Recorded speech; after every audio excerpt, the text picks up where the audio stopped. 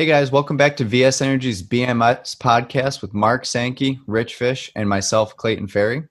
In today's podcast, we will be discussing BMS systems and high-level integrations. So what do we mean when we say BMS and high-level integrations? Essentially, a data connection between two or more independent systems to exchange data, coordinate decision rules, and amplify the control operations to include additional data received from multiple sources to affect increased functionality of one or more systems. So obviously that's a pretty extensive definition that we'll elaborate on. And with that being said, how do these BMS systems play a large role in high-level integrations? We could go into different types of examples of what systems can be integrated and how we utilize the BMS system to allow this to happen. So Mark or Rich, I'll let you guys start with maybe what different types of systems, high-level systems, can be integrated. There's quite a number of different systems these days, obviously, with the as we talked in earlier podcasts, with the whole Internet of Things and the communications capabilities of so many building systems now. Building management systems, when we talk about BMS, is really kind of a broad topic because we're not talking just about HVAC anymore. We're talking about all these other disparate systems that make up the building automation. That can be a fire life safety system. It can be emergency wayfinding. It can be a lighting system. When you get into specific vertical markets like healthcare or research, it can be patient tracking or asset tracking systems, nurse call, precision airflow control systems in laboratories and research spaces, as well as operating rooms and other clean spaces, even getting into clean manufacturing. Mark, there are probably a myriad of different types of systems that you've integrated in your career as well.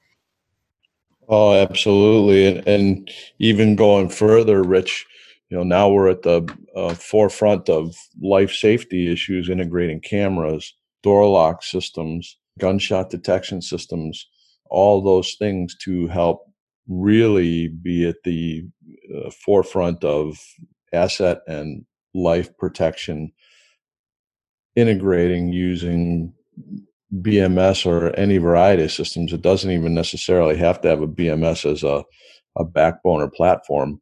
It can just be a simple integration of multiple systems, not even using a BMS. But that integration, again, is to leverage the amount of information, make better decisions on a more timely basis to help people be safer or find their way to safety or lock down a building to keep them safer, et cetera. And especially, going back to what we've done at VS Energy, many industrial control systems integrating MIS systems with BMS for statistical process analysis, correlating environmental conditions, chilled water temperatures, hot water temperatures, steam pressures to production of specific components that are dependent on the stability of the environment or stability of supplied utilities such as steam or hot water, chilled water, or glycol. We did a very large marking project with a customer that laser marks their components, providing it propylene glycol solution at a very low temperature to cool the lasers to be able to serial number every single device for asset tracking, warranty, et cetera, before they were shipped to the customer. So once data becomes available, it can travel to many other systems within a manufacturing plant or a healthcare facility, et cetera. A point that I want to make by asking a question and then answering the question, beyond the interchange of data between systems to make them function at a higher level, what's another reason for wanting to integrate these systems? onto a single pane of glass. Single pane of glass approach allows the people operating these systems to have essentially one interface that they're monitoring these systems through. Now, aside from a security office in a building that's going to have some means of interface into the fire, life safety, as well as the security systems, the building operators can function a lot better without having to have 4 or 5 different systems that they've got to log into and remember how to navigate. So it improves their ability to be efficient in their function and be able to get to the information they want without having to use multiple user interfaces. Yeah, that makes sense, Rich. And going back to what Mark was saying, it sounds like he broke it down into kind of 2 different points where utilizing the BMS to gather more information, be it from a camera or a access control, to improve occupant safety, and then also utilizing BMS to gather information to improve a process or improve temperature control, or the stability of the system per se. So it's interesting how you can utilize it really on 2 different ends of the spectrum to help make people safer, or to utilize information that you may not necessarily have ever thought to be able to use to improve a process or to improve the temperature control in a facility. And improve the access to that information as well. Yeah, that's true. Very true. So when we talk about utilizing the BMS system, what aspect of it is used? Are we using the network to bring it in on the TCP IP network to get all of that there, and then using the controller per se to gather that data and maybe translate it so everything can talk on the same pane of glass? It's going to vary. I mean, obviously, when you want to integrate a number of high-level systems, you're typically going to be doing that on an IP network. The protocol conversion may take place through a piece of hardware, or it may take place, at the actual software server. So there are a couple of different ways that protocol conversion can happen. One of the things that has really progressed in our industry is the number of systems that speak a common open protocol like BACnet or Modbus, which makes it that much easier to integrate without having to use hardware gateways. Hardware gateways still need to be used for, some very proprietary protocols or non-standard protocols. But if you can avoid the hardware gateway, that's avoiding one more piece of equipment that could be a single point of failure. Being able to utilize Modbus TCP or BACnet IP or some of the other common protocols that are open and available makes it that much easier to integrate into the IP network and allow those systems really to communicate pretty seamlessly like peers, instead of being dependent upon some other piece of equipment to route that information.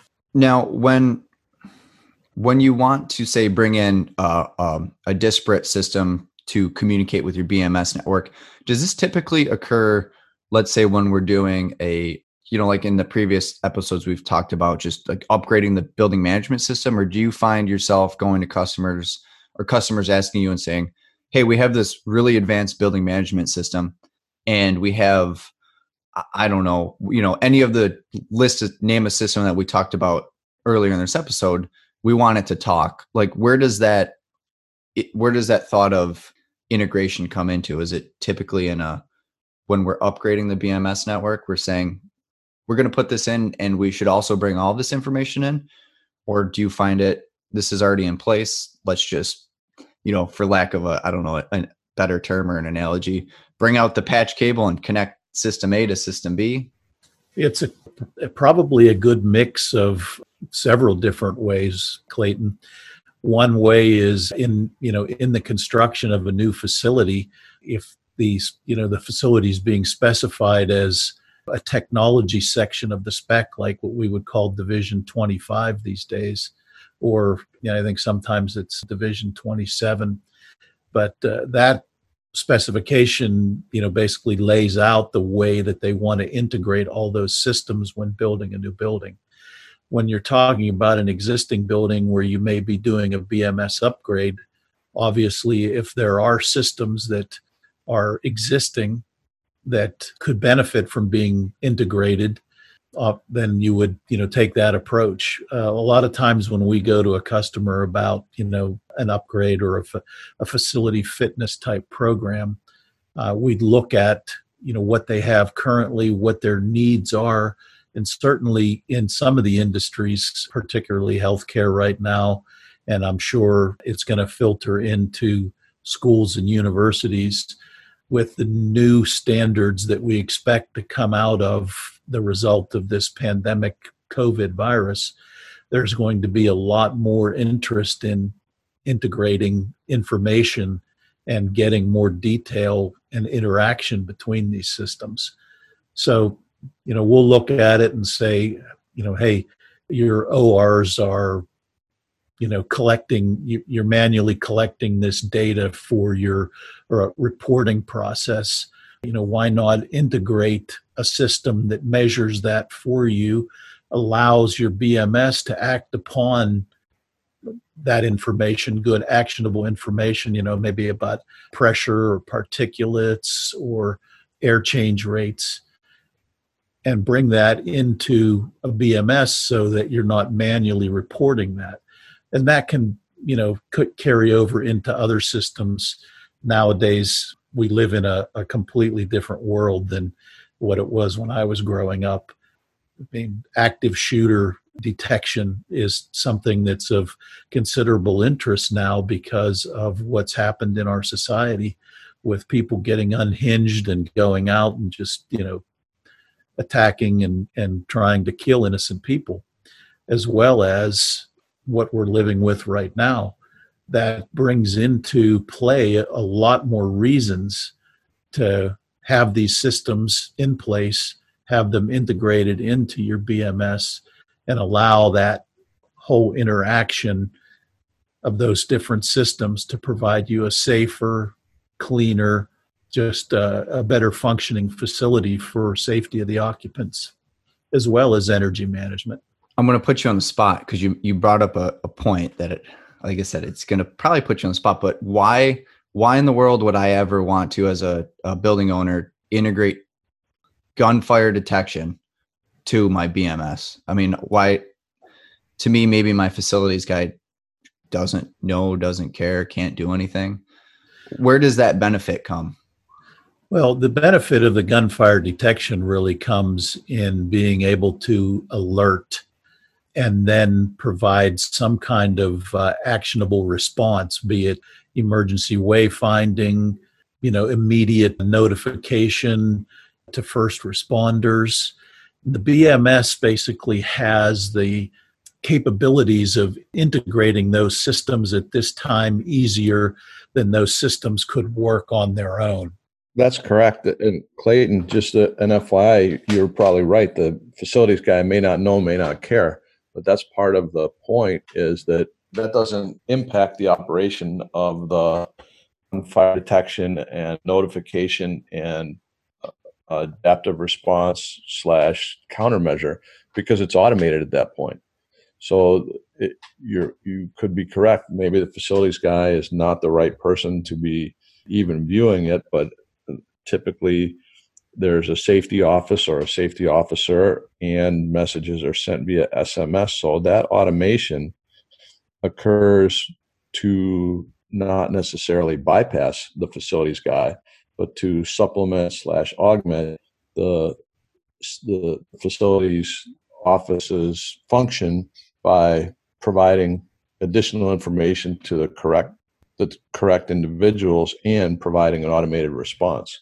Yeah, your typical facilities operator probably is, like you said, not concerned about that and may not even see that in his access to the interface. Right. No, but I mean, both great points. Obviously, like the BMS system network, it's kind of would you call it a hub for data, right? It takes information from a bunch of different systems, and it through the programming then can, gives that data, that information, a direct shot to who needs to see it, I guess, quickly, as opposed to having any kind of manual interface on it. Yeah, and it comes from the fact probably that, BMS has been used to integrate disparate systems on lower levels for so many years, where safety systems in the past weren't, they were kind of standalone systems. They weren't being integrated into, as Mark pointed out, countermeasures or emergency wayfinding, those kind of things that are newer that really haven't built on a history of integrating, can take advantage of the deep experience and capabilities of BMS to integrate these disparate systems now on a higher level than in the past, where it kind of started out with BMS integrating to pieces of mechanical equipment, and then it migrated into integrating with probably precision airflow controls, and then into the stuff that we're seeing today, into the various disparate systems in healthcare. So that hub capability of the BMS kind of just naturally grew out of its evolution, so to speak, and provides that capability easier now than these systems can do separately. What about, I guess I want to ask this right. Do you find it challenging sometimes to maybe you're not the one telling the building owner or the building owners that they should integrate this stuff, but do you find it challenging for a lot of facilities people to see that it is valuable? Like, well, why do I care that my system X has anything to do with system Y over the BMS? That's a great question, Clayton. The facilities people typically have no interest in integrating some of those systems. The people that are interested in that are the, in a lab or research facility, it's the environmental health and safety. Maybe in a hospital, it's the infection control people or the safety officer that's responsible for maintaining the safety and security of the facility, that would be much more interested in integrating the gunfire detection and having emergency wayfinding tied to that, or to a fire event or any other kind of emergency event where the safety of the occupants of the building can be affected by the efficiency of the system and its ability to talk between these various systems.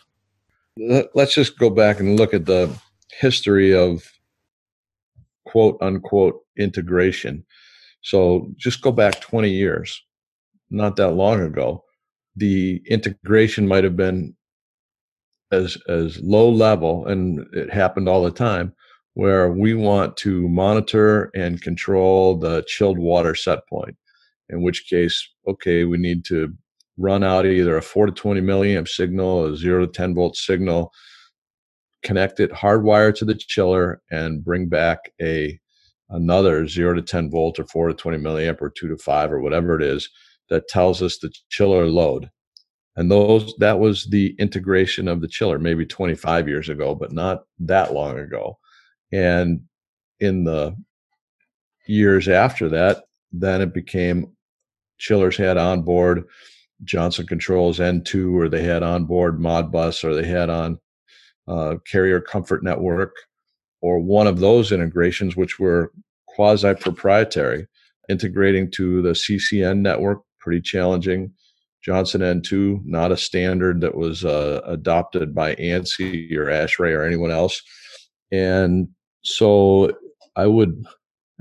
this is opinion only, think that some facilities, individuals that are closer to my age than your age, have some trepidation or concern when people start talking about integration, because fundamentally in the past, they were not seamless, they were not smooth, and they were not always reliable. I think we've really moved so far past that it requires a fresh look at integration as far as the advantages to facilities folks when we talk about it versus in the good old days, you got limited functionality, you got relatively, compared to now, relatively unreliable communication. And if I were the facilities guy back then, I would say I'd rather not do it because it has the possibility / probability of being unreliable and potentially reducing the performance of the rest of the system. That's a great example. I think it really makes it clear a bit more for the listeners why there would be concern. Rich, what do you think? Is that realistic? Oh, absolutely, Mark. Experienced it time and time again throughout the years. To be honest with you, it's probably only been within the last decade that, major integrations were something that facilities people started to feel comfortable with. Right. In the past, it was like, no, keep that separate. I don't, it was, I think, more a fear of things breaking the process for them. And, when guys had been working in buildings for 20 years, and obviously we've seen through our career where, a guy that's been running a building for 20 years wants to keep running it the way he has. He doesn't want to change how he's been doing things. It's people resist change. Change is, they have to learn something new. There's fear involved in that. And it's been, like I said, really a challenge over the years to get that to be an accepted practice. And it's really only been, I'd say, and you can, agree or disagree, Mark, but I'd say it's only been within the last decade that it's really started to become an accepted methodology and process. I agree. I mean, even we did a very large project in 2004. Okay, so that's 16 years ago. Added an enormous data historian just for the purpose of collection of data for analytics by the facilities team. So there was about 25 buildings, campus setting. But even back then, to process and program the data historian basically involved the manual addition of all the BACnet tags through OPC to a high-level historian. And think about that, manual addition of all the points, about 30,000.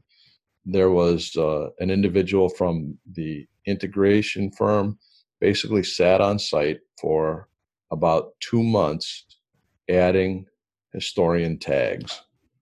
That's, at that time, sure, that was the best available technology. But imagine the requirement for that now. That would be an absurdity. It would never happen because the tools are better, the technology is better. So you can certainly understand the trepidation on the part of the facilities people. And I'm sure you've experienced this too, where you have an integration on a particular project, you commission that project, everything is working correctly. There's some kind of protocol translation happening. Maybe it's something like, putting, taking BACnet tags and importing them into OPC or whatever. But someone comes and releases a software update, and that software update gets applied, either manually or automatically, and all of a sudden the communication is broken and information isn't exchanging anymore. And it's like, okay, why? What happened? And somewhere in the process, something changed that either changed the addressing schemes or even instance numbers or something like that. And the customer is like, well, it worked for 5 years and now it doesn't work. Why? And then you got to go back in and try and figure out why the update broke what you had that worked for 5 years before that. Well, and Rich, that brings up a great point that especially with systems integrated at a high level, there needs to be an owner basically responsible for the overarching network configuration, the security patches, et cetera, because you find that, and we've seen it firsthand on multiple projects where someone adds a device to a high-level network, and if there are conflicts, especially IP conflicts, it just turns into I can't even say what it turns into on a podcast. It's pretty bad. Yeah. So they're not, high-level integrations are not for everyone. If you go to a small facility, an island unto itself, not part of a national chain, those kinds of things, it's not always appropriate to recommend integrations for just because you can doesn't mean you should. Correct. Does that responsibility of the integration and making these systems communicate, does that generally fall on the we'll call it the BMS contractor per se? Like if I'm the BMS contractor and I want to integrate, I don't know, cameras, for instance, or, the camera system. In general, is it my job to identify what communications protocols and make that work, as opposed to saying, hey, camera system, change what you're doing and make it fit into mine? That's a good point, Clayton, because some what we would call BMS contractors have no technical ability or experience to do that. Then oftentimes there may be a third-party systems integrator involved. Okay. Some BMS contractors have that integration experience, capability, and know-how, in-house that they can do that.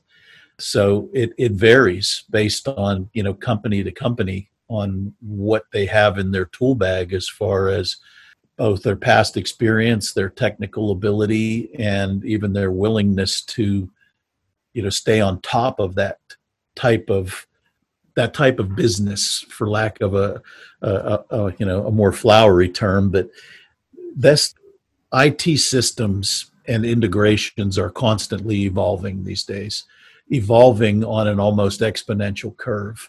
So if you don't have the technical people in-house staying on top of that curve, it's going to get ahead of you, and you're not going to be able to do that as, a part of a single entity. You're going to have to get other people involved. And in reality, pretty much any project that is a larger type of entity or multiple site type of entity, there's going to be some IT personnel that are responsible for that customer's network that you're going to have to work closely with. And those people are going to quickly sniff out if you don't really know what you're talking about when it comes to integrating IP. And I can imagine that, that it could occur quite a bit. And at that point, probably as an owner paying to get this done, it makes you a little bit nervous, saying, okay, do we really want to do this? Do we need to do this? Is it going to be worth it? If there is struggles and issues on that end from the start or get-go, whatever, Yeah, if there's not an understanding of, on the owner's side, of the benefit versus the risk, 99% of the time they're going to go anti-risk. So Mark, I don't know I know we're going to be talking about this later in the season, but this might be a good time or place to talk a little bit about our recent project where we integrated flight information into the overhead lights. Sure. At the Greater Rochester International Airport, we were tasked with integration of the overhead lighting through an advanced control system using LED retrofits to assist with hearing impaired and deaf individuals understanding what was transpiring in the gate. Is it idle? Is it active? Is it time to board? Are we deplaning? Is there an emergency? And integrate those functions with the BMS, and at the same time using those functions were driven by what's called the Flight Information Display System, the FIDS, which was a proprietary system and required specialized coding, a virtual server, to be able to provide all those multiple trigger functions to the BMS to be able to effect the specialized lighting modes within the gate hold rooms. At the same time, the BMS integrated that information as to whether the gates were idle or active into the demand control ventilation functions for the gates. The reason being, in a typical airport during even non-COVID periods, the gate hold rooms for the gate hold rooms, which are the areas where passengers remain seated or wait for their flights to depart, are idle the majority of the time. And without applying demand controlled ventilation to those gate hold rooms, the areas are continuously overventilated. So once that was identified as an opportunity, the data was taken and integrated to the BMS so that when the FIDS determined the gate hold rooms were idle for everything except 45 minutes before a flight, the building automation system, the energy management system, could reduce the ventilation areas in the gates, effectively reducing the total airflow from the air handling systems, reducing the chiller load, et cetera. The ventilation load on the building would go down. And I thought that was really interesting because the inception of this, we wanted to use the FIDS to control the lights, but by using the BMS as the integration platform, that information was already there. So further down the road, when we said, well, we can actually use this to do other things, it was pretty much readily available, the information we needed. So I think that's just a great example of how utilizing the BMS for these high level integrations can benefit, obviously at the start for your primary objective, but you may find ways to use information that you didn't ever expect to down the road that then is already there and available. That's correct. And the sky's the limit. Every building is different. There are certainly commonalities, but I think it's incumbent upon a good consultant and or a good automation supplier to ask the open-ended questions to the owner as to if you could, what would be the benefit of bringing in data from system A, B, or C? Are there correlations between other systems and the performance of the BMS that you would like to see in a statistical analysis on a regular basis?